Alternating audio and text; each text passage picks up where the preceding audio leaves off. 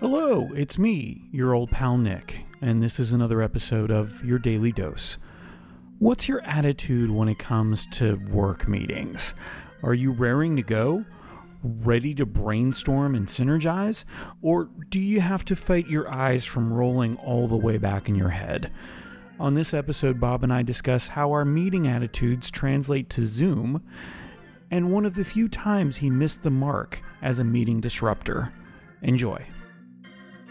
I was meeting with some friends and colleagues on Zoom. Friends and colleagues? Actually, most of my colleagues are friends. Oh my gosh, why don't you brag a little bit more about how many friends and colleagues you have? It's just really hard to be me sometimes because I collect people. Yeah, no, that's fantastic.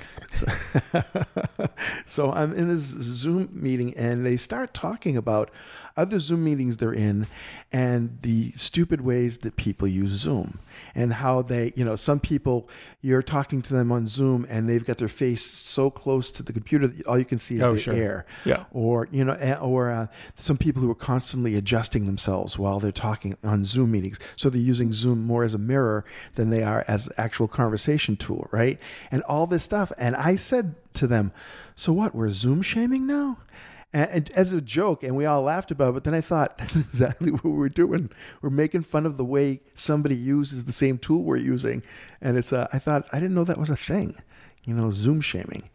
Yeah, because you go into any meeting, if it's a work meeting, and, there's that, the lingo bingo. Lingo bingo. Yeah, so you go into a work meeting, and if somebody says, you have the little thing that says, somebody says synergy. If somebody says... buzzword, yeah. Yeah, exactly. So you kind of go in, and the office has contributed to that. Office Space contributed to that. Like, you go in, and you have this certain amount of your tongue in your cheek about what you're going to experience. And you have to go into it. It's tough because I was that guy for a long time. Like I go into work meetings going, oh my God, what are we going to talk about this time? What am I going to hear again this time? And that sort of thing. You have to go into it with like a little bit more of an open attitude.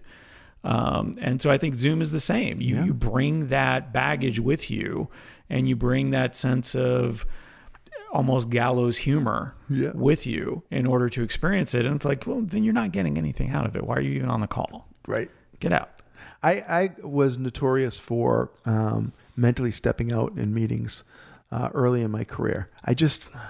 I found them so boring and so, I don't know. Are you still stepping out, or are you still stepped out of meetings from earlier in your career? Do you need to go back to some of those meetings? I should probably get back in there. They're probably wondering where I went 20 years ago. 20 years ago. Any minute now. We'll get this Y2K bug figured out. I love it. I enjoy interrupting and disrupting meetings. I like to shake things up and confuse people a little bit. And I used to do that in meetings just for the fun of it. I'd bring toys into meetings.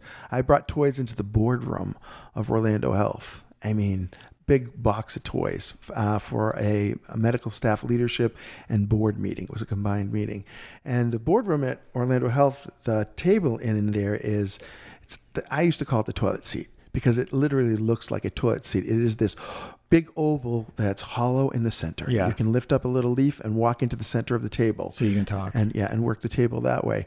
But I put toys all around the table, and just before the meeting starts, and all these people are my bosses and bosses. And so this is when you were still working there. This is when I was working there. Yeah. This is where I learned to bring fun into meetings. And then my good friend, Paul Goldstein, who was the vice president of finance, picks up a Nerf ball that I had put on the table and throws it across the table, and it hits the medical chair's coffee cup and turns it over and pours coffee all over his lap. Now, the medical chair didn't yell, "Who threw that ball?"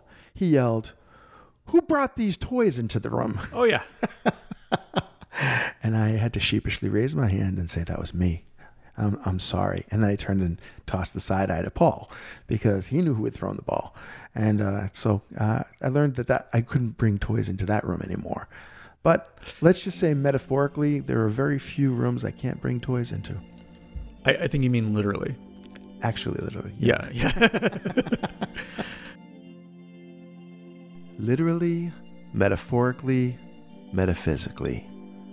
It's so much fun to engage in positive disruption, in meetings, at events, in life. We all need our world shaken and stirred from time to time. Even a brief departure from the norm has the power to break our patterns and sometimes allows us to see our challenges and our worlds through new eyes. And that, my friend, is always a good thing. Until next time, shake it up and have some fun out there. Thanks for listening.